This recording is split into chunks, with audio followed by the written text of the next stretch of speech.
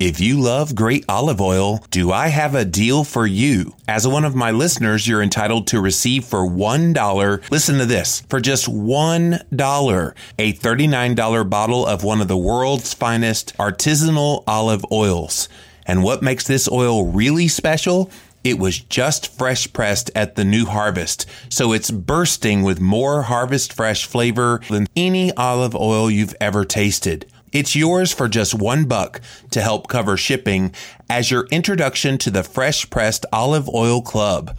And there's no obligation to buy anything now or ever. But what exactly is fresh pressed olive oil? And why is it so much more flavorful than store-bought olive oil? The problem with store-bought olive oils is that they can sit on store shelves for months, even years, growing stale or even rancid. The olive, after all, is a fruit. And olive oil is similar to a fruit juice in that it's much more flavorful when fresh pressed. And that's what's unique about oils from my friends at the Fresh Pressed Olive Oil Club. They rush their oils direct to your door by plane and special delivery truck straight from the latest harvest.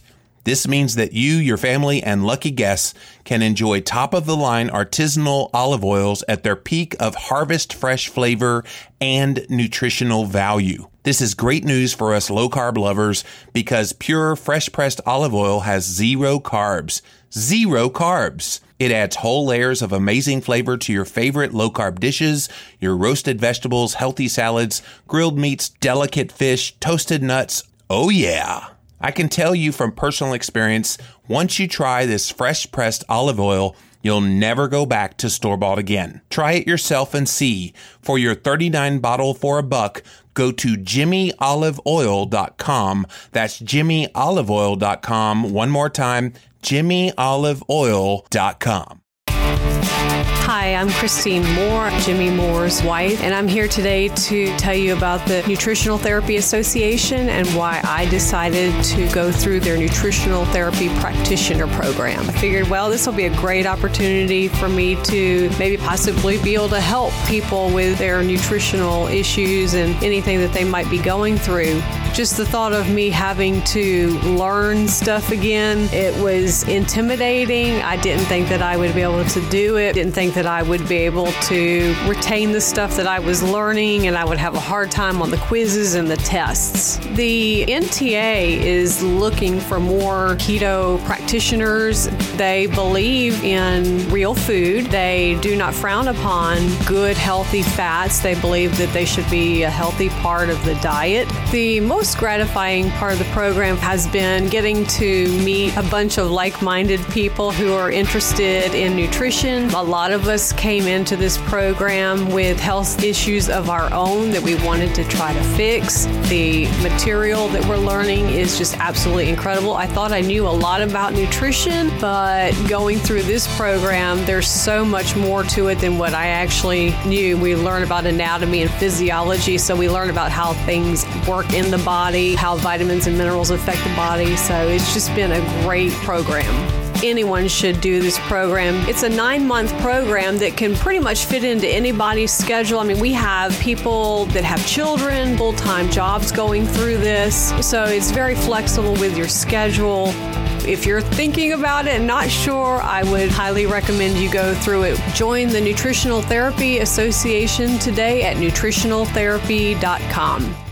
Have you been interested in trying the new cutting-edge technology of exogenous ketones, but didn't know where to get started? Let me introduce you to Perfect Keto. Visit perfectketo.com/Jimmy and use the coupon code LLVLC at checkout to get 15% off your order. Perfect Keto was created by a functional medicine clinician who developed this unique formula for maximum efficacy. It's great tasting and the most affordable exogenous ketone supplement you can find that raises blood ketone levels up to 1.5 millimolar to help increase mental focus, boost your energy, and commence fat burning. It does not contain any soy, dairy, gluten, artificial sweeteners, binding agents, or anything that doesn't directly improve your health. The synergistic power of a low-carb, moderate protein, high-fat ketogenic diet with Perfect Keto exogenous ketones will have your body running optimally. Perfect Keto is available in delicious chocolate sea salt and peaches and cream flavors. Each serving comes with 11.38 grams of high-quality beta-hydroxybutyrate for maximum ketone boosting while adding in magnesium, potassium, cocoa, stevia, and vitamin C for extra micronutrition. Again, try Perfect Keto for yourself at perfectketo.com/Jimmy and be sure to use the coupon code LLVLC at checkout to get 15% off your order. Perfect Keto. It's time for Keto Talk with Jimmy Moore and Dr. Will Cole, featuring veteran health podcaster Jimmy Moore and functional medicine practitioner Dr. Will Cole. They're here every Thursday answering your questions about low-carb, high-fat, ketogenic diets. Now, it's time to drop some keto knowledge on Keto Talk. Keto Talk. Here's Jimmy and Will. Hey guys, we're back here with episode 86 of Keto Talk with Jimmy Moore and Dr. Will Cole. Visit our website, it's ketotalk.com. And if you love Facebook and you want to engage with your fellow Ketonians, head on over to the official Facebook page for Keto Talk. It's ketotalkfb.com for the Ketonian Corner. But we are here each and every Thursday right here just for you to answer your questions all about low-carb, high-fat, ketogenic diets. And I'm here with the one and only, the man himself, Dr. Will Cole, drwillcole.com is his website. He's a functional medicine practitioner in Pittsburgh, Pennsylvania, and he is my awesome co-host. What's up, Will?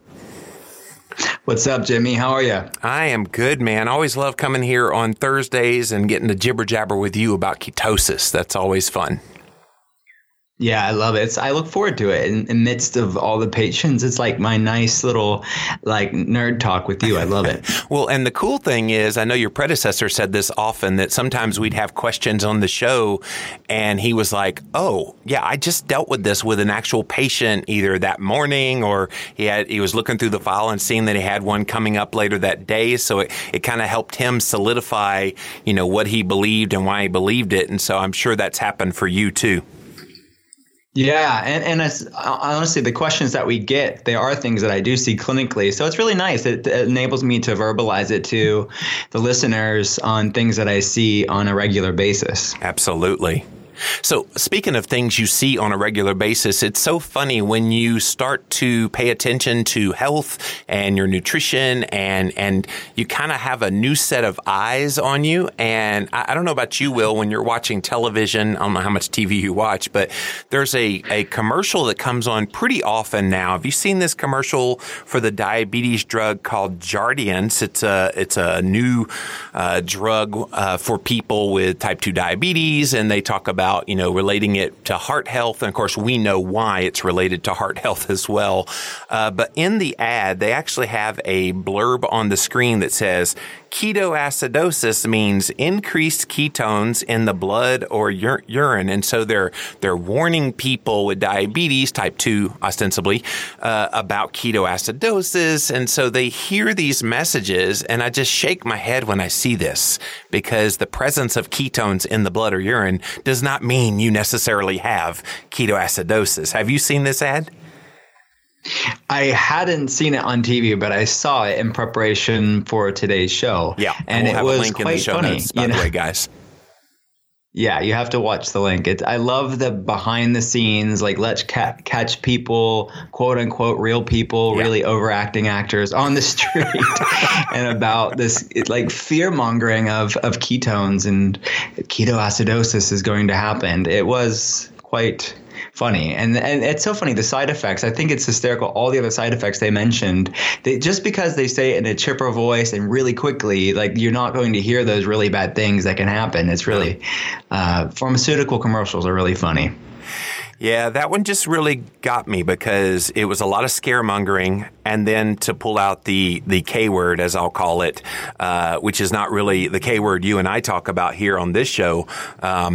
It's just sad that those kind of messages are so pervasive and get out there. And so people are like, oh, my goodness, ketones in the blood or urine, that's ketoacidosis. And we're here to tell you guys, no, it ain't. Not necessarily anyway.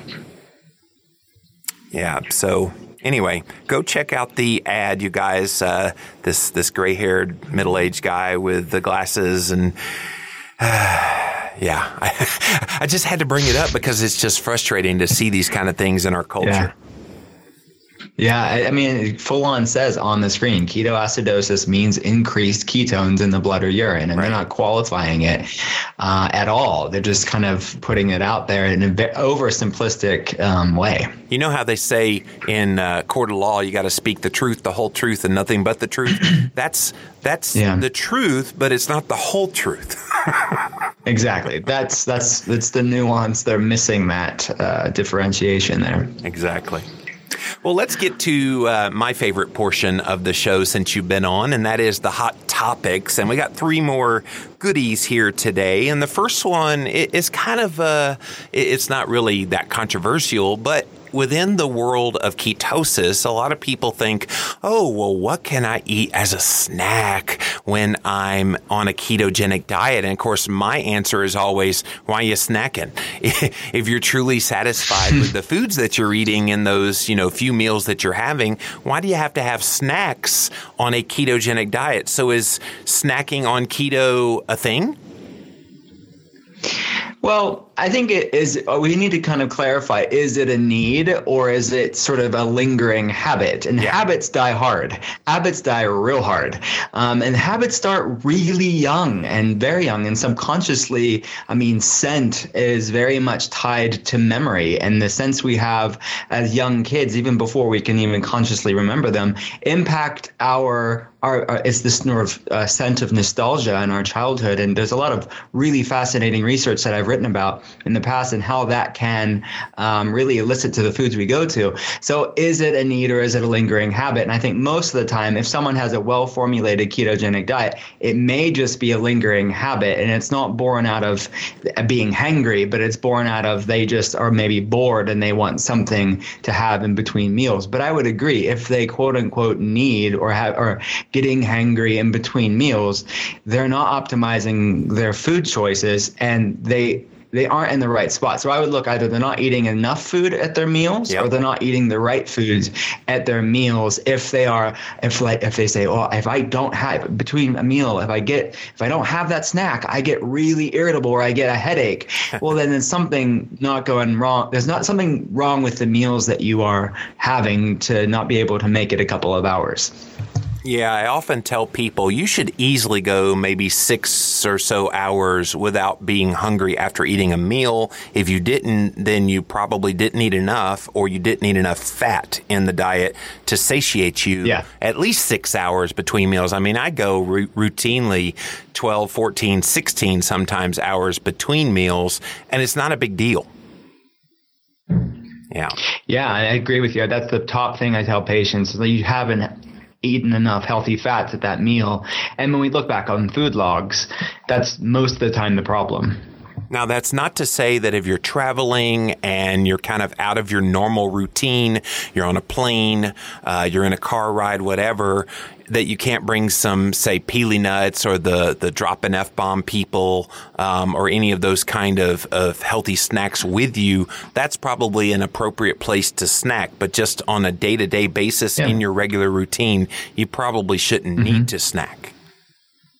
Yeah, I agree with you. And when I'm seeing patients, I can't always have the big meal that I probably should have. So I do have, right on my desk right now, I have the F-bomb avocado oil. So, it's something where you are busy. We're not demonizing snacks. I think there's a lot of really great healthy ketogenic snacks out there. But as a general rule, if someone's trying to optimize their food medicine, they need to focus on their meals first. That's right.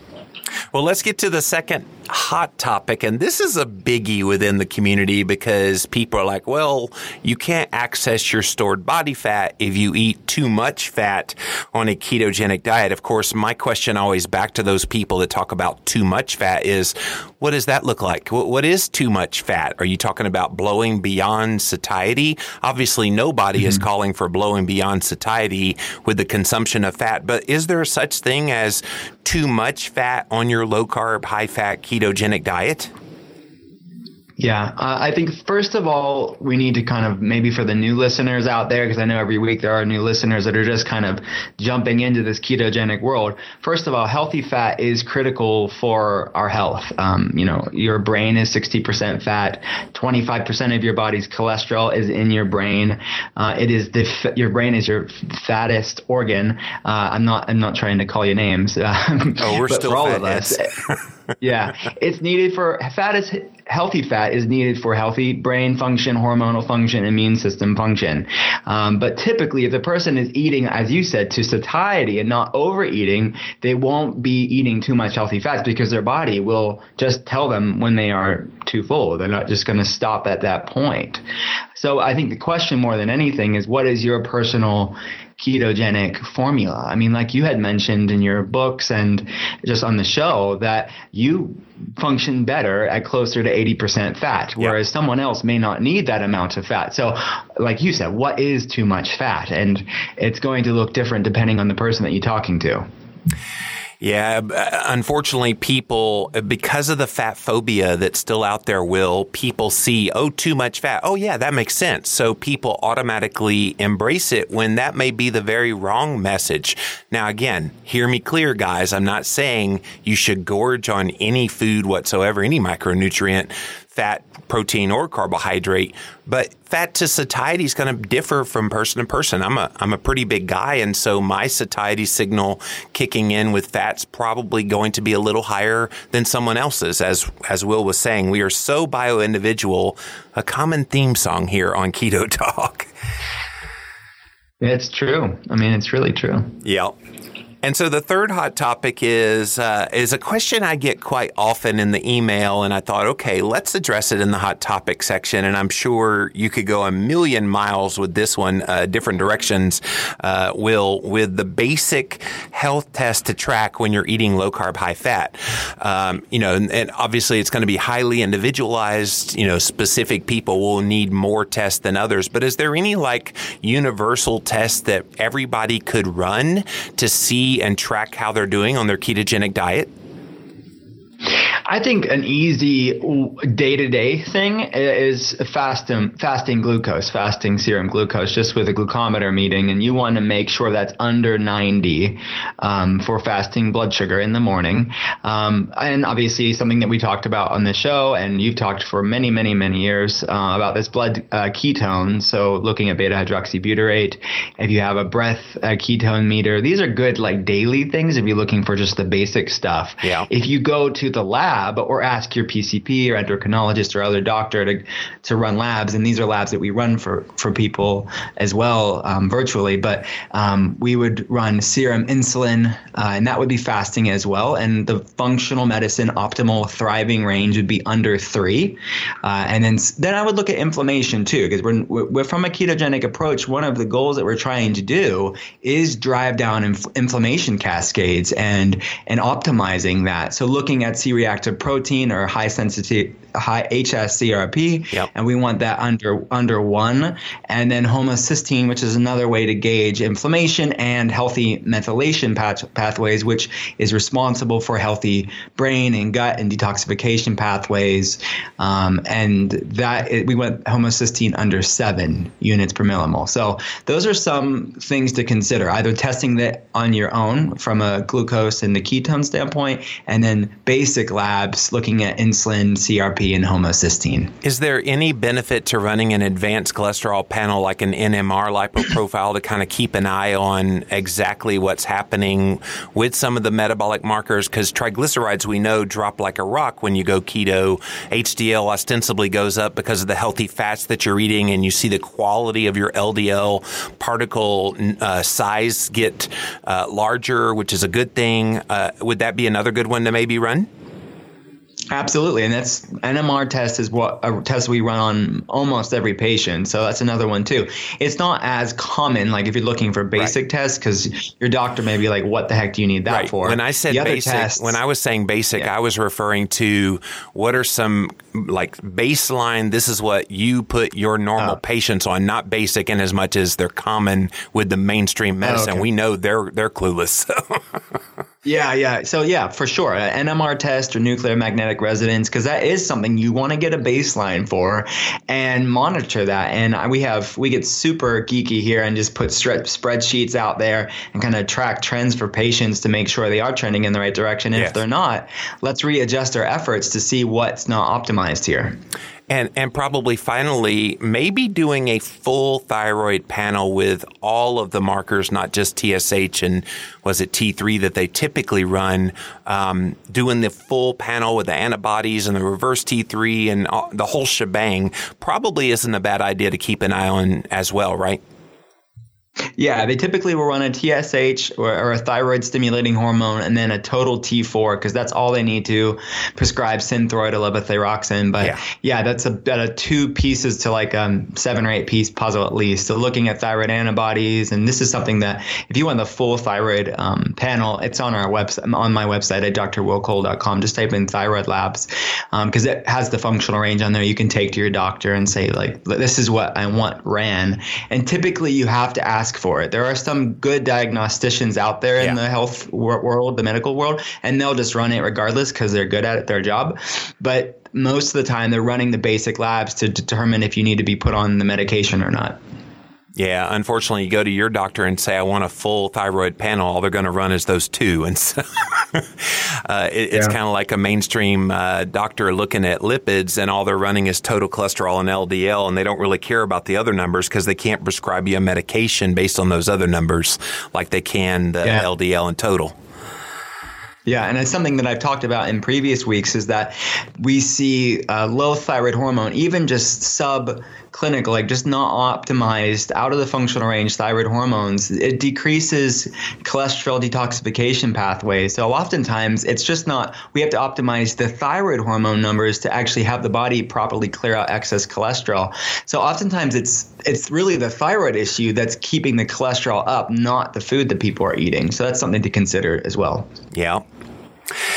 Well, Will, let's get into some of the latest headlines in the world of health and how they relate to a ketogenic diet. And it seems like 2017, it's not been difficult to find some of these articles as compared to previous years when they weren't really paying attention to keto. Well, now they can't help it because everybody's talking about it. So this first one is from the Daily Mail. From fatigue and muscle wastage to total brain mush, what really happens when you cut carbohydrates from your diet. Experts have revealed what really happens when you cut carbs from your diet. And while a lower carb diet is okay, drastic cuts can have a detrimental effect. Well, what's a drastic cut? Anyway, we'll get to that. You can suffer brain mush and your muscles fatigue faster and for longer. And it's recommended that people enjoy whole grain carbs rather than cutting them completely. Now, I'll let you guys go to the show notes at ketotalk.com to see the entire Australian scientist and educator Dr. Tim Crow's comments all about this issue of carbs. But what did you think? Did he get some things wrong? Oh my goodness. This just saddens me because of all the people reading this. This is the Daily Mail. This is hugely read. And it is just perpetuating this problem. People are thinking that they need this stuff to survive. And it's crazy. I mean, they actually say carbs are brain food. And without it, your brain is going to turn to mush. I mean, who wants their brain to turn to mush? So if the well-intentioned person, it's like, wow, and they're so confused and stressed out because then the next thing the Daily Mail writes, it's going to be something else. So we have to kind of clear the confusion, hopefully. I mean, the fact that this is like talking about you're going to have fatigue and you're not going to have good muscle strength without carbs. It's, it's more of the same. It's not new news to us, but I always still get amazed that this is still being put out there. Well, there is a reason my British friends say that the Daily Mail is a rag. So,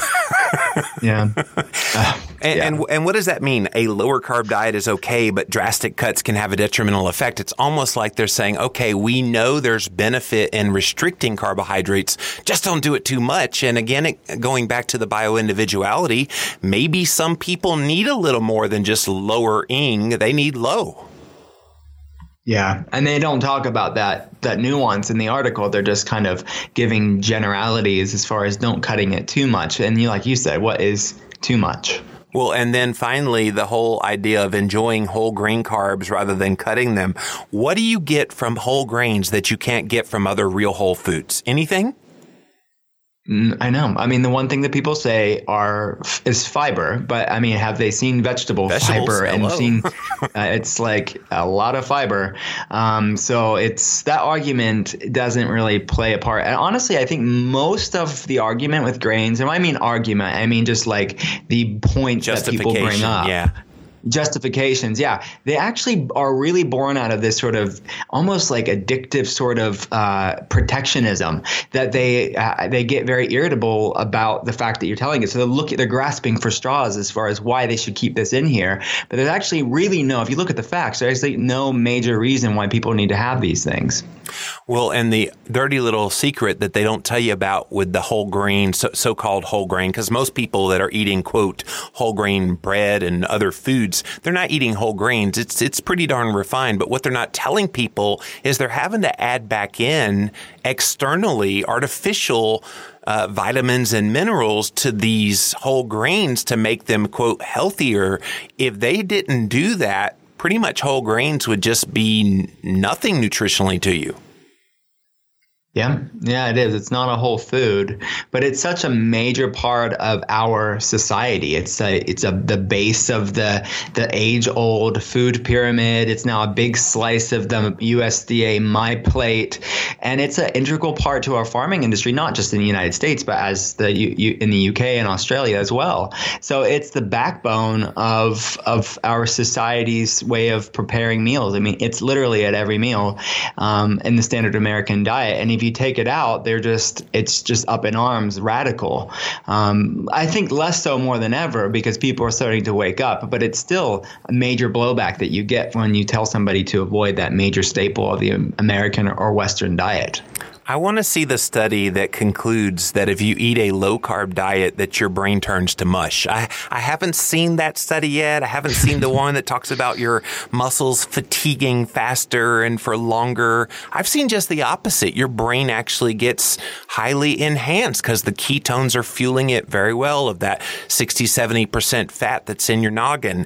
And then your muscle fatigue, you're actually recovering quicker because of the lowering of the inflammation from a lower carb ketogenic diet. So it's kind of funny, Will, when you kind of read through this and you know what you know about keto, and then you see this and go, where are they coming up with this other than the backside of their body? Yeah. Well, that's why we talk about these things here on Keto Talk, because people read the Daily Mail and they might believe this stuff. So now you know, as a famous person once said, the rest of the story. So, but let's get to the next one. And this next one is from New Scientist. Using new study to back high-fat, low-carb diets is flawed logic. Fans of high-fat, low-carb diets grasped at a recent study to declare their fringe view proven, but they were wrong. And so this is one we actually talked about here recently on Keto Talk, about how low-fat diets are more unhealthy for you. The low-carb diet tends to be a better way if you're going to lose weight and get healthy. One thing that I was very clear about this Pure study that looked at 135,000 people in 18 countries, I didn't like it. And I've remained consistent about this when I talk about studies on this show, that if we're going to give credence to low carb, high fat studies that are merely observational epidemiological studies looking at data from multiple points and not direct randomized controlled clinical trials, we can't at the same time then, look at low fat ones and go, oh no, we have to be consistent. And I was consistent. I was not one of these people who used that study, even though it made what I believe is true look better. I don't think this is good evidence. And so I can see where they're trying to mock some of the people that are. But at the end of the day, I agree with this article. Let's not hail this as some great finding, because it's really not. Yeah, and I encourage anybody to listen back on the episode that you had mentioned that, and we talked about this study. That's what we said about it. It's like, well, advocates of ketogenic diet or a higher fat diet are going to cling to an article cling to this study because it agrees with what we're trying to say, but it's intellectually dishonest to sort of pick and choose the type of studies that we like and then demonize the same similar formulated study for something we disagree. So, I mean, and they mentioned in the article that the highest average of levels looked of eating fat in this study were actually lower than those typical in the United States and the UK. And they're not far off from the government recommendations that are current. So in this context, they're saying, interpreting it as a call for us to all to increase consumption of fat, they are calling this irresponsible, and I love that they even end as perhaps even dangerous. But will they say the same about those on the low-fat side that see this kind of data, similar kind of data supporting their point of view? Will they have the same, vigilance to hold them accountable? I've never seen any such article. No, you're right. It is definitely one-sided because they're not being intellectually honest. They are doing the same thing that we're saying isn't right. I mean, because they will cling to the article that agrees with them or the study that agrees with them, and they'll claim it as gospel. We have to kind of ask for and keep speaking about better formulated studies to really get some awesome evidence out there for people to know what this can do for their health. And that's really the thing. I think once we see these kind of studies get out there, okay, great. This establishes that there's a hypothesis that needs to be tested. And so these kind of studies of 100,000 plus people, all right, great. We're seeing a trend that shows it might be XYZ. Well, let's test XYZ in 300 people in a randomized controlled clinical setting, and let's see what that shows. I am much more interested in that 300-person randomized controlled clinical trial than I'll ever be of an observational study of 100,000 people plus. Yeah, exactly. So those are the studies that we need to be looking out for, and the studies that I definitely would give more gravity towards. Yeah. Well, I've raised our blood pressure a little bit, as I always do with the first couple of headlines. So let's pause here. We'll be right back with some more positive news. They're back and better than ever at JimmyLovesFBomb.com. They are the F-Bomb company. Fat is smart fuel. They have made some incredible products for the ketogenic community, and they make keto easier. They have products that include coconut oil, macadamia nut oil, house blend, MCT oil, olive oil, avocado oil, macadamia nut butter with sea salt, macadamia nut butter without salt, coconut butter, macadamia nut butter blend. They also have salted chocolate macadamia nut butter. These are all available to you now at JimmyLovesFBomb.com. And if you head on over there now and you use the coupon code JimmyLovesFBomb, they'll give you 10% off of your first order. JimmyLovesFBomb.com. How would you like to test your blood ketones for just $1 per strip? Join the Keto Clarity Club at bestketontest.com for the Keto Mojo blood ketone and blood glucose testing. And join the club to get $1 strips when purchased in vials of 50. You get to choose how often that they will ship to you, and you'll still get that $1 price per strip. And while you're at bestketontest.com, make sure you get the meter. And we also have glucose strips sold in vials of 50, and you'll get $5 off with the coupon code Jimmy. There's also the Ketonian Special Kit, which allows you to get the meter, lancet, as well as a starter pack of blood ketone test strips. Again, it's bestketontest.com for the Keto Mojo blood ketone and blood glucose testing. bestketontest.com. We're back here with Keto Talk with Jimmy Moore and Dr. Will Cole. Visit our website, ketotalk.com, and I'm here with the man himself, Dr. Will Cole, and we're looking at the latest health headlines, and I loved this next one, Will, from diabetes.co.uk. New discovery could explain metabolic benefits of low-carb diet. Researchers have made a discovery that could explain why a low-carb, high-fat diet can promote healthy aging and prevent age-related diseases.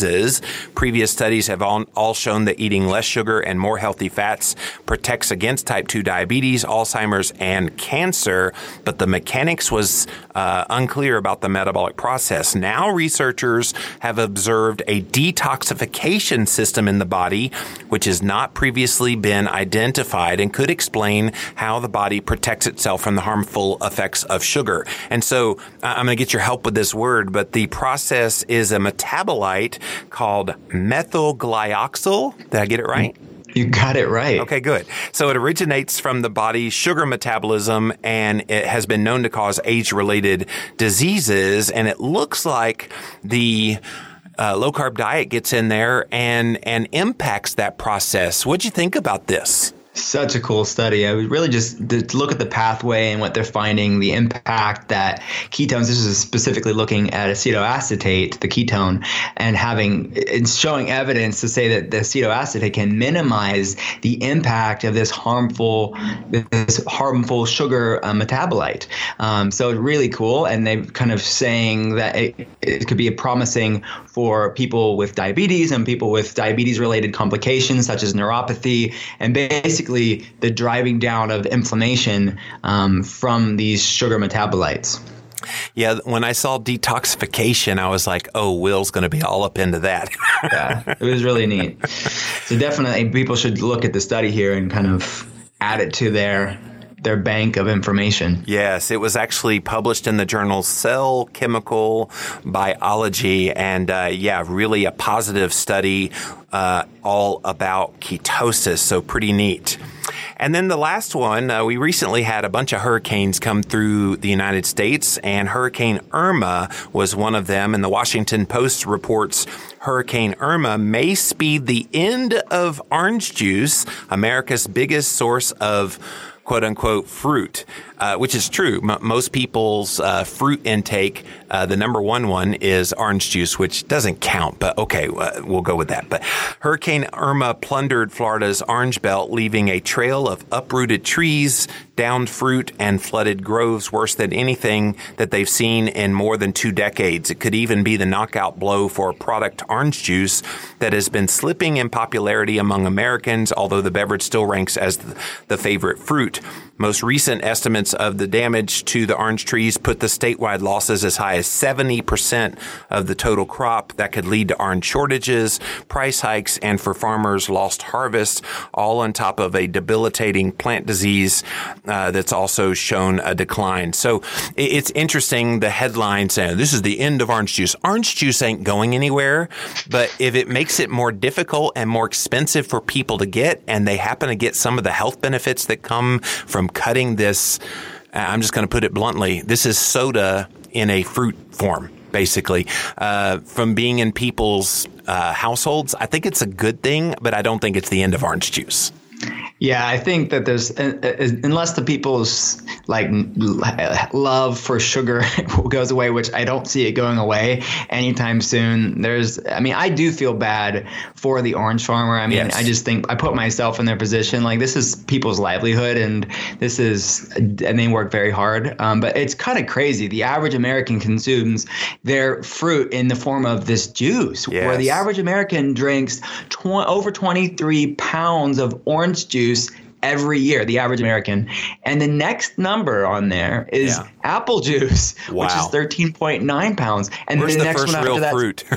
Bananas, 11 pounds of bananas, then apples, then watermelon, all the higher fructose, other than bananas, I guess, but apples and watermelon and grapes. And then you get a lower fructose, that's strawberries at the way end of the list, only 3.8 pounds. Compared that to the 23 pounds of orange juice. Pretty crazy. Strawberries is our number one in this household. Christine loves those things. I guess technically avocado would be up there as well, but they don't usually put that on a list of fruits. Where is that? Did you see a list of fruits that had avocado? No, they did not list avocado, which I would be interested to see how that would compare. I bet it's up there. All the guacamole out there. Yeah, exactly. Well, this is one of those interesting ones in as much as people won't have access or it'll be out of their reach economically because they have to raise the prices. The thing I was most concerned about is, where am I going to get my orange essential oil now with wiped out? Because that's what oranges are to me. I get the essential oils and use that. So anyway, I just thought that was an interesting one to look at. But let's get to the first question we're going to hit here today. And the first one is from Rod. Hello, Jimmy and Will. I started eating low-carb keto in April this year as a way to lose weight. I have struggled staying in ketosis, but have lost over 20 pounds so far. My biggest problem is having bouts of diverticulitis since making this dietary change, forcing me to take Metamucil to raise my fiber intake. My doctor recommends that I discontinue the ketogenic approach, even though he was the one that encouraged me to pursue it in the first place. My C-reactive protein is elevated. That's that inflammation marker we talked about earlier. And I am now getting concerned. I've done my homework on a ketogenic diet, reading all the books and websites. I'm fully convinced it's the way to go. I have a PhD in biomedical science from a U.S. medical school. And even though all I've read runs counter to what I learned in graduate school, I'm fully converted and convinced of keto. Have you run into this problem before? And if so, how should I proceed? Rod. So Rod's question is this: why am I experiencing diverticulitis since adopting a ketogenic lifestyle? And what can I do to best manage this while remaining keto? Well, normally, a well-formulated, healthy ketogenic approach is actually a good tool against diverticulitis. And just to define diverticulitis for people who don't know, some people can get sort of these pouch-like sacs in their intestines where things can get, like undigested food and fecal matter can get stuck in the pouches, and it can become inflamed, and there can be this sort of inflammatory response, and that's what diverticulitis is. And a ketogenic approach can be really good at that because it can be really good for your gut, really good for driving down inflammation, and you can go off a lot of these androgenic inflammatory foods. So I would look at the quality of the food first and making sure that the patient and the person is eating enough healthy ketogenic foods, and the quality of the foods are important. Eating more plants from a fiber standpoint to kind of clear out the gut.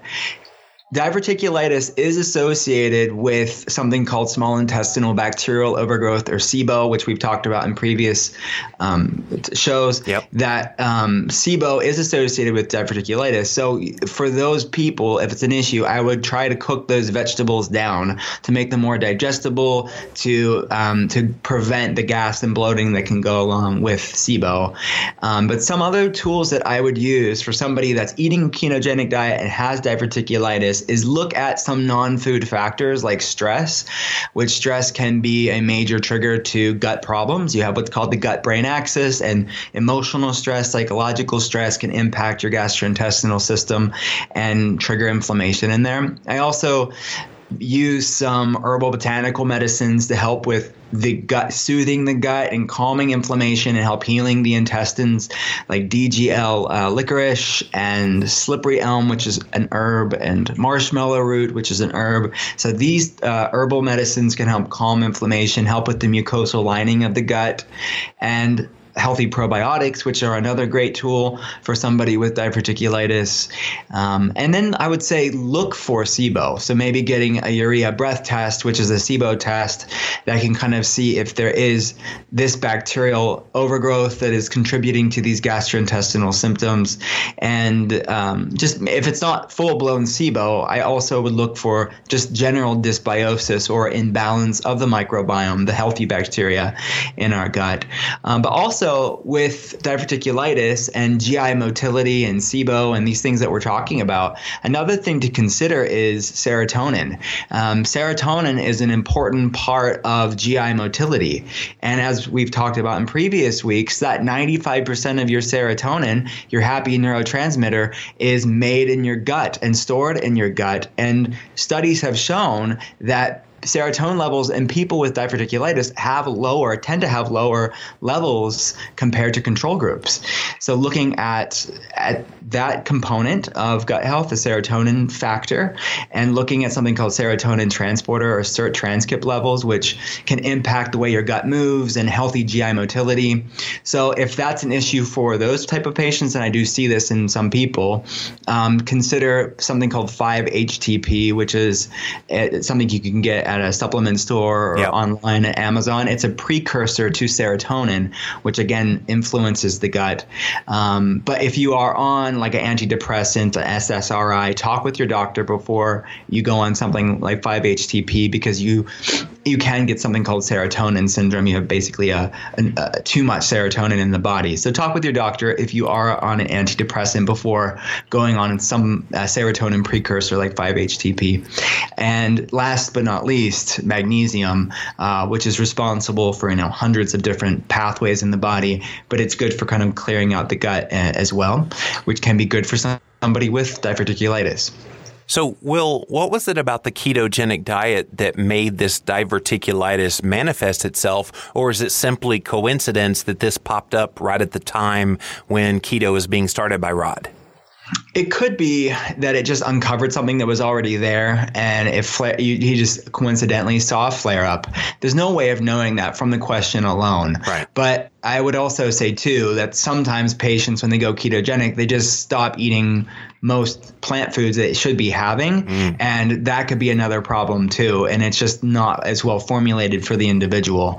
So those are two possibilities: coincidence or just not optimizing the food choices that they're having. Well, and one other possibility is you become hyper aware of what's happening in your health because you've made a dietary change. So maybe he didn't notice it. Maybe it was subclinical and he wasn't really paying attention. But oh my goodness, now I have this.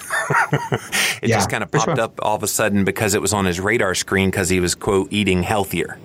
For sure. Awareness is a major factor, too, where people are just more alert to things about their health. Well, Rod, thank you for your question. Hopefully that helps you out. And special thank you to Jeffrey. Jeffrey writes, thank you for all the great information that you share. I see you as a content curator, saving me an enormous amount of time that I would otherwise spend searching through Google and Amazon. A bunch of friends that have asked me how I've lost 20 pounds in a couple of months. I try not to evangelize to them, but it's hard when I'm so enthusiastic. My knee pain is gone. My blood work improved. I can think more clearly and more. I hope some of my friends actually get on board so they can reap the benefits for themselves. I do tell them what works for me or for them may be different from what works for me. I appreciate the scrupulous honesty that is readily apparent in all of your podcasts, which is so rare in today's social media. Thank you for that, Jeffrey.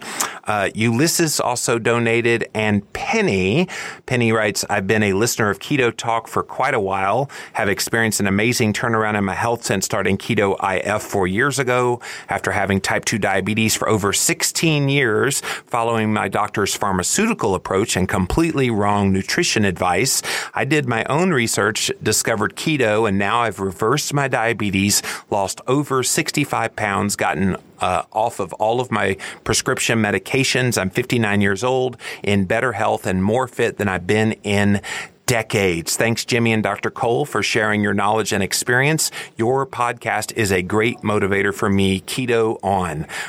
We had some great donations with great testimonies this week, Will. So really enjoy seeing those. And if you'd like to give a donation to Keto Talk to keep us on the air, paypal.me/Keto Talk, or you can go to ketotalk.com, click on the donate button, and that'll help us out. But let's get right to this study today, because when I saw this study, and it was actually a preliminary paper that was presented at the 18th Congress of the International Headache Society by someone I know. She lives in Switzerland. Her name is Elena Gross. She's a doctoral candidate And so she was looking at various aspects of a ketogenic diet approach and some of these exogenous ketones like we talked about last week, Will. And she found that there was a benefit to migraines, and that the reason she's maybe promoting people try to use exogenous ketones rather than just the diet is it could be difficult for some people to stick with a ketogenic diet. But what'd you think about this one? Very interesting. I love looking at pathways, and that's really what functional medicine is. And this kind of gets into the nitty gritty of how ketones, we know they work metabolically from an energy standpoint, but this study and this hypothesis really looking at how ketones can work from a signaling molecule standpoint, and how they're anti-inflammatory, and how they help balance out glutamate and GABA, which is sort of the excitatory and sort of the calming neurotransmitters in the body. And how they just basically have this decreasing inflammatory impact on the body, and how they can be beneficial for people with migraines. And like I said, Elena is a big fan of Keto Talk. She's been listening since day one, back when Dr. Nally was hosting, and we got to meet her at the Metabolic Therapeutics Conference earlier this year. So she sent along some things she wanted me to share. So she said, I would never recommend exogenous ketones with a high-carb diet, even if participants in the trial are not asked to change their diet. This approach was chosen potentially to figure out the mechanisms of the presence of ketones versus the absence of high glucose in the diet. So when she consults patients outside of research, this would always include a dietary change to a low-carb, high-fat ketogenic diet. So she wanted to make sure that was in place. And she also wanted me to say this was extremely preliminary, so don't draw any conclusions out of this until more research is done.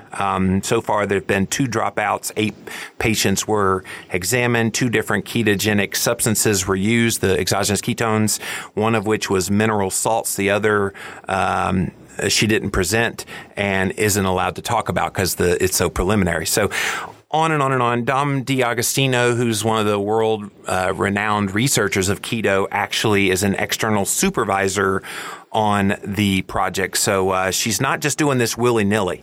Elena's really trying to do this the right way, and I told her that we wanted to talk about it here today. So she passed along that extra information for you guys to enjoy.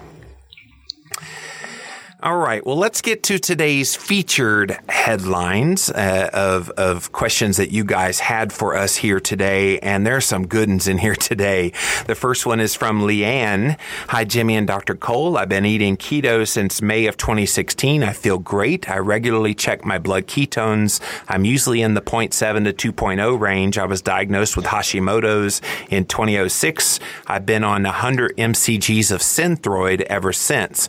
My thyroid levels were all in range last June, but my thyroid kept getting larger. And during the summer this year, my doctor found a nodule that ended up showing Hürthle cells. This concerned my doctor, who said it's a cancer risk. He recommended having a total thyroidectomy. My surgery is scheduled for next week, which by the time this airs, she told me it will have already happened. I think it's happening right now while we're recording this. So she's wondering what impact this thyroidectomy will have on her pursuit of nutritional ketosis. Will it make it more difficult to stay in ketosis?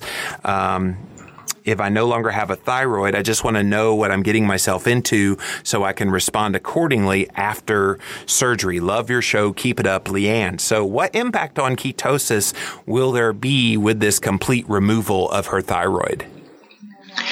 Well, first of all, I'm praying for just a quick recovery and everything goes smoothly for the thyroidectomy. But I would say this is a common question that I get because many of my patients have gone through a lot in their health, like she is going through, before they get to someone in functional medicine. We have to look at Hashimoto's. It is an autoimmune disease that attacks the thyroid. So the problem isn't inherently the thyroid. The thyroid is just victim of the immune system. And there is an increased increased risk of, God forbid, but other autoimmune issues, something called polyautoimmunity, where we have patients with 2, 3, 4 or more autoimmune spectrum issues, where their body's not only attacking the thyroid, but it's attacking other things like the joint or the gut or things like this. So the problem wasn't the thyroid ultimately in the first place. So all the benefits that we're talking about on this show, the decreased inflammation, better cognitive function, better metabolic rate, curbing cravings, all of this still applies to her. All of this still applies to you, even more so, if anything, because those are things that you still need with or without a thyroid. I mean, you're going to have to be on a thyroid replacement hormone now, but all of the things that we're talking about, the benefits of a ketogenic lifestyle, is still applicable to you. So some things to consider is looking at a full thyroid panel, which we talked about at the beginning of the show. You can go to drwillcole.com if you want a full printout. Just ask your doctor for these labs, because people without a thyroid, they have to look. I would say anybody would have to look at this, but specifically someone without a thyroid, they're going to want to look at their T4 to T3 conversion, because they're typically just given T4 and they're not looking at how their body is processing levothyroxine or Synthroid. So they're going to want to look at the conversion, and 80% of that conversion happens in the liver. 20% of the conversion of T4 to T3 happens in the microbiome, in the gastrointestinal system. So looking at total T4, total T3, and then free T4 and free T3, which are the actual super bioavailable forms of the thyroid hormone, what's actually getting in the cell. And then I would also, based on your health history, looking at something called predictive autoimmunity, and basically, is the body creating antibodies against other parts of the body beyond the thyroid? This is a blood test that we would run, and it's called multiple autoimmune reactivity screening, because again, the thyroid is just a victim of this autoimmune inflammation problem. Well, it sounds like it's a very complex issue. Is this hurdle cell formulation that happens on the thyroid, is that common? It is relatively common. It's something that I see a lot clinically, patients coming in and either already having part of the thyroid removed or all of the thyroid removed. People with thyroid problems, those class of people, I would say it is relatively common. I don't know the exact statistics, but it's something that I definitely hear on a weekly basis with our patients with thyroid issues. And so this is someone who, like a type 1 diabetic, would have to take insulin for the rest of their life. This is someone who will have to take some form of external thyroid hormone for the rest of their life too, right? Even if it's not a synthetic one, but even like Armour thyroid or Nature thyroid. Yeah, Armour. Yeah. Wouldn't Armour be a little closer to what a functional medicine approach would be, or how would you help a patient like that? Yeah, Armour thyroid and Nature thyroid. These are two options that are definitely from like pig and cow sources. Yeah. There's a blend of T4 and T3. But often I see people that do fine on Synthroid, and sometimes people just do better on that. So I don't have any bias as to, what is the source of thyroid replacement hormone, because I've seen Synthroid do well. And on the flip side, you'd think the more natural option would be Armour thyroid, which it is. But I see sometimes it drives their T3 numbers way too high, and their body's over-converting T4 and T3. So the over-conversion plus the excess T3 that you're taking in the form of the natural Nature thyroid or Armour thyroid, it's like over too much T3. They feel miserable on it, and you can get thyroid resistance, which is similar to insulin resistance or leptin resistance, and it can blunt the thyroid receptor sites, which isn't good, because then you're going to need more and more of that stuff to create the same effect, because your body is resistant to that hormone at that point. So it's down. Even with these medications, we want to find out what's best for your body. So other than trial and error with one or the other of these medications, is there a way to test to see which one would have the best efficacy? No, it's going to be trial and error. And then it's sort of this waiting game and retesting frequently to make sure. And that's one management issue that I see with a lot of different doctors, both in the functional medicine world and the mainstream medicine world. They're going way too long in between testing these thyroid numbers when they're putting people on different dosages. And there's weeks and weeks and months and months and months going, and they've never really looked at their full thyroid panels, and they could be overdosing or underdosing. Wow. And the patient's just sitting there in limbo, not knowing really what's going on here. So when we are shifting any change in any amount of hormones that the patient is exposed to, we want to retest about every 8 weeks. And I would encourage any patient that is tinkering with their dosages with their doctor to encourage their doctor to retest frequently to make sure that they're on point with their numbers. And whether you're symptomatic or not, sometimes symptoms don't manifest themselves, and so you don't know until you see that blood work. Yeah, I mean, it could just be like we mentioned at the beginning of the show, they have excess cholesterol levels because their thyroid hormone isn't optimal and it's downregulating detoxification pathway. So it's not just based on symptoms for sure. Yeah. Well, Leanne, thank you for that. And yes, happy recovery to you. If you can say happy to recovery, well, make it a happy recovery. She did say she would listen to this episode while she's recuperating. So thank you for listening to Keto Talk, Leanne, and best wishes to you. And guys, we'll be right back. Have you read my best-selling book, Keto Clarity, and still have trouble trying to figure out this ketogenic thing? Then let me introduce you to my latest project called Keto Clarity Academy. Visit the website ketoclarityacademy.com, where we're making low-carb simple. This program is designed to help the average everyday person struggling with health issues, weight gain, and just needs a clearer understanding of what keto is all about. Our goal is to simply teach practical ways to implement a whole foods, nutritional ketogenic diet for optimizing both weight loss and health. We have various services available to you, including classes on ketogenic diets based on Keto Clarity. We also have one-on-one support and consultation mentoring, as well as 24-hour texting with an instructor. Again, go to ketoclarityacademy.com and sign up now to find your clarity about keto. Keto Clarity Academy. We're back here on Keto Talk with Jimmy Moore and Dr. Will Cole. KetoTalk.com is our website. If you love hearing Dr. Will Cole's voice and want to hear it in person as one of his patients, I know he'd love to help you out. drwillcole.com is his website, drwillcole.com. But let's get to the second featured question of the day here, Will. You ready for Zach? Let's go. All right. Hey, guys, I'm a big fan of Keto Talk. I've been eating this way for about a year with great results for the most part. I noticed a couple of months after starting a ketogenic diet that my sex hormone binding globulin rose from 50 to 70. What's he doing paying attention to that? But anyway, my testosterone tanked as a result. I've since run these tests several more times, and they all confirm the same thing. From what I've read, this means my body's ability to use any available testosterone has been hampered, and many sites online blame a low-carb diet as the culprit. I need you to talk me off the ledge on this and help me figure out what's going on. Thanks, Zach. So Zach wants to know, did a ketogenic diet cause a rise in SHBG and a decrease in testosterone levels? And what can I do to my keto approach to remedy this? Now, I don't even know what my sex hormone binding globulin number is. So kudos to you, Zach, for even paying attention to this. But what do you think, Will? So the sex hormone binding globulin, or the SHBG, just for those of you who want a framework of this is, if just breaking down that word, sex hormone binding globulin, it's binding free forms of hormones, mainly testosterone in this case. So there are, in theory, less levels of free testosterone, or what actually can be utilized by the body. So that's the concern with elevated, basically, transporters of testosterone in the body. So first of all, let's put this in context. I think the questioner, the asker, asked about, they said that T levels were tanked. So we didn't know an exact number there, but I'm assuming that's out of the lab range. I'm assuming that. And I'm also assuming the person has symptoms of low testosterone. They're maybe losing muscle mass. They have increased fatigue. They're gaining weight. They're having trouble losing weight. They have maybe low sex drive.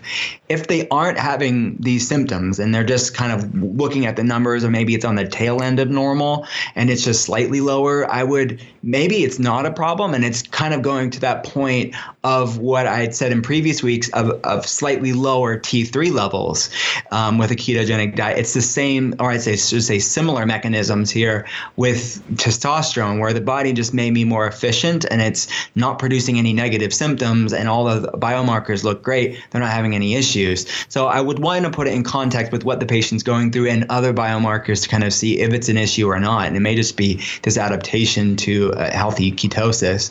But if they do find that their baseline is high, their sex hormone binding globulin, then I would look at one of the top things that I do see is patients over exercising.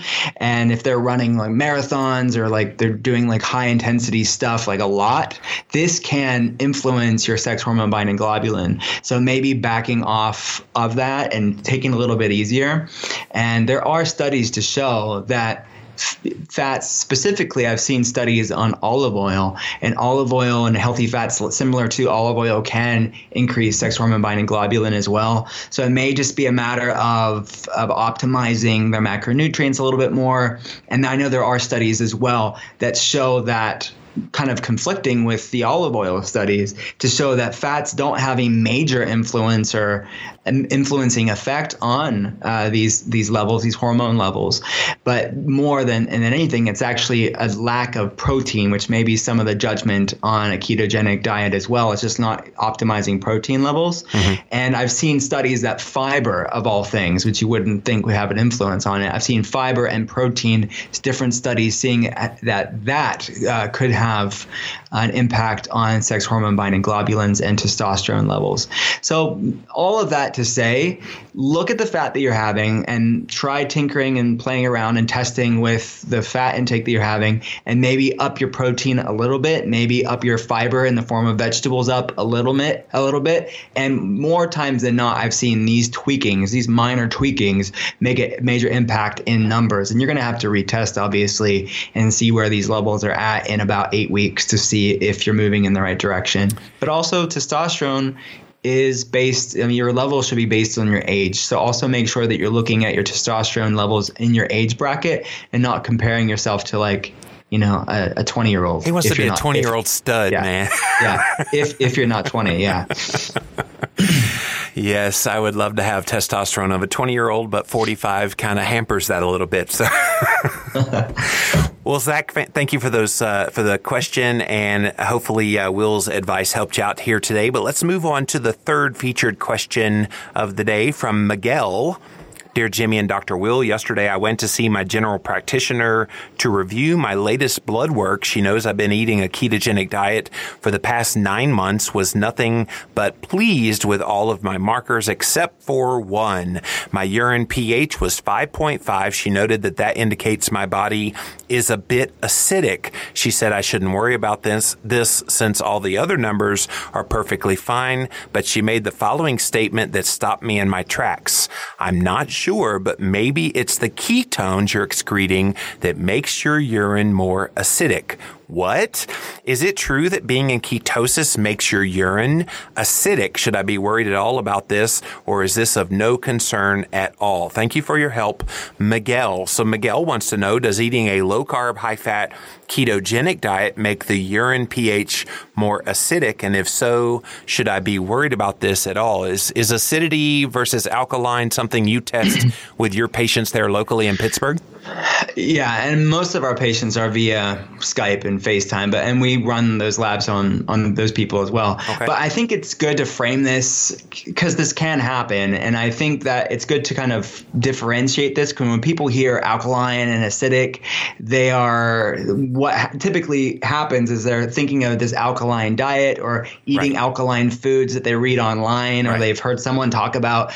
I think it's important to differentiate what we're talking about here is blood pH versus urine and saliva pH. And the question was about urine pH. But blood pH, which is typically the kind of what the advocates for an alkaline diet would say is that eating alkaline foods is going to influence your blood into more of an alkaline state. And what they do is they test their urine. They're peeing on a strip to see if their urine is alkaline or acidic. Those are two different things. And your blood pH, sort of the balance of acidity versus alkalinity, your blood is highly regulated. It's not going to fluctuate much. So just put this into perspective, is that your blood is about 7.0, and that's considered neutral.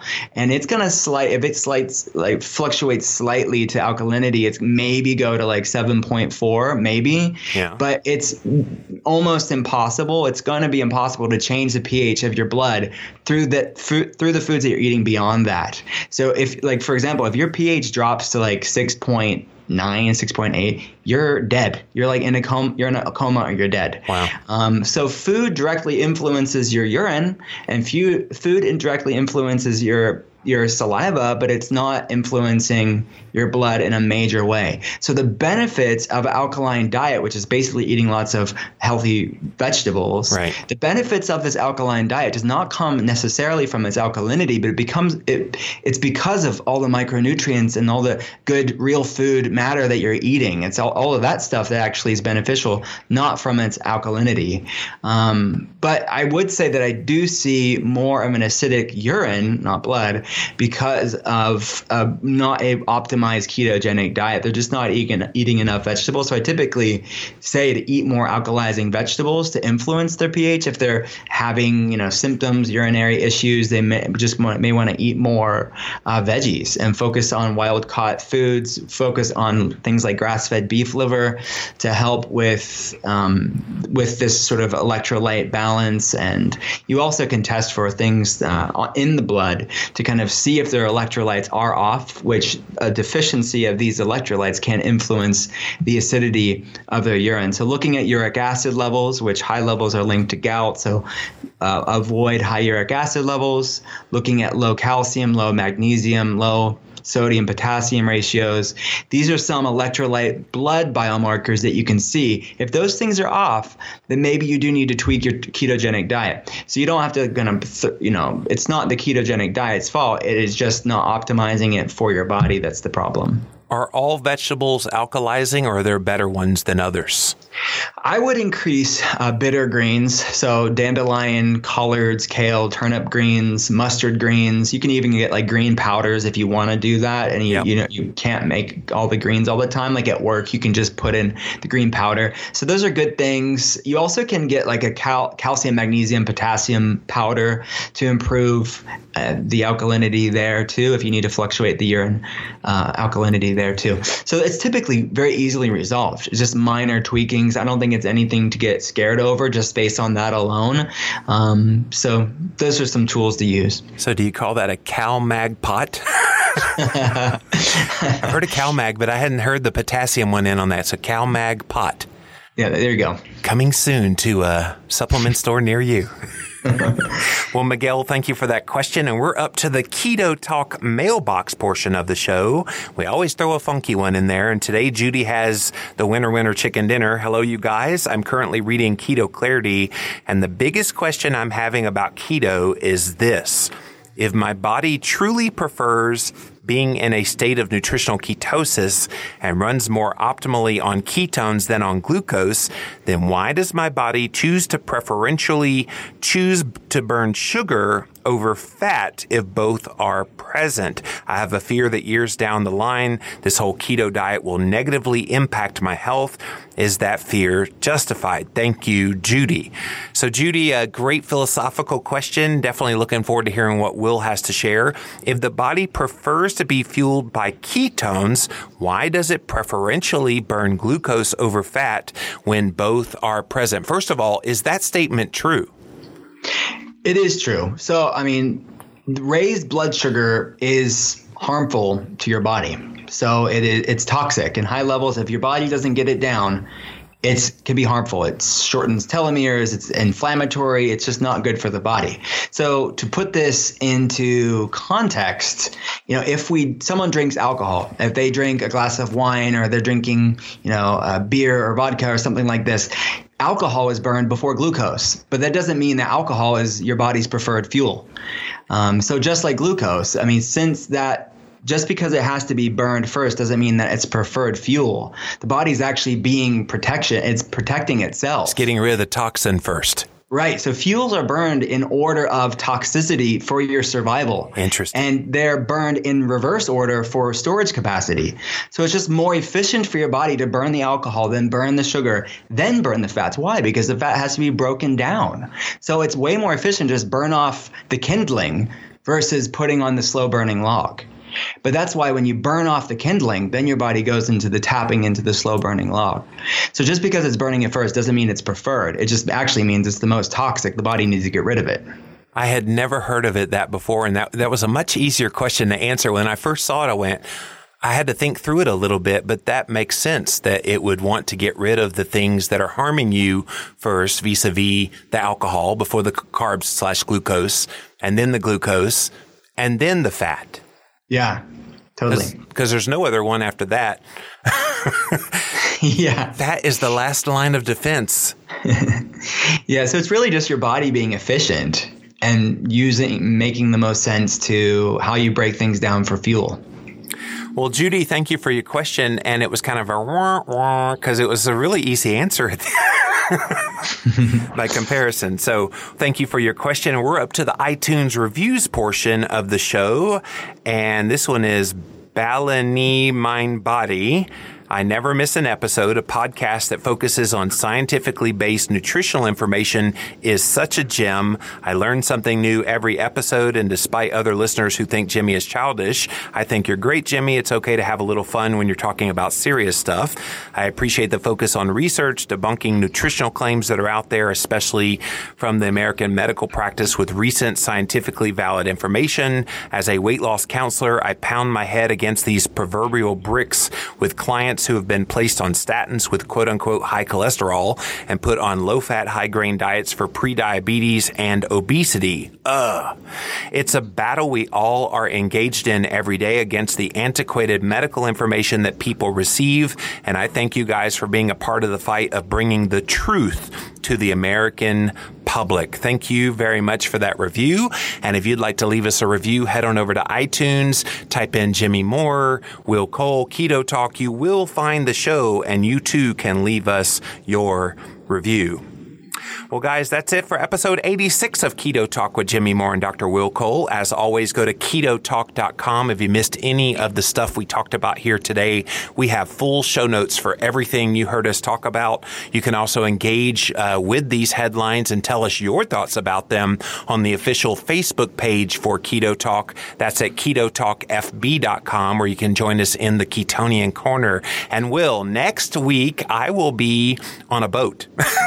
This time next week, I'm our very first ever Keto 101 cruise, where we're teaching kind of the basic principles of ketogenic diets. It's myself and Maria Emmerich and Jackie Eberstein teaching a pretty small group. We purposely kept it to about 30, 35 people who want to learn about kind of the basics of keto. Because you get the basics, then when you hear some of these kind of funky questions that we address, it makes it a lot easier to kind of follow once you understand it. So while we're away, we have a special surprise for everybody next week. So we're going to air lectures from you and I that we did at a recent conference. And so I thought that would be fun to air those back to back so people could hear. And of course, you guys will hear some very familiar theme songs if you listen to this show regularly in both of our talks. So really looking forward to sharing that. But I'm going to miss you, man. For the next couple of weeks, we'll be gone, but we'll be back here with brand new questions that you guys submit to us in 2 weeks. So until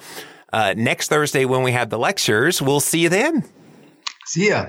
You've been listening to Keto Talk with Jimmy Moore and Dr. Will Cole. Visit our website, ketotalk.com, for full show notes for this episode. If you love Keto Talk, then drop us a review at iTunes. Thanks for joining us for today's episode, and we'll see you again next Thursday. Disc of Light.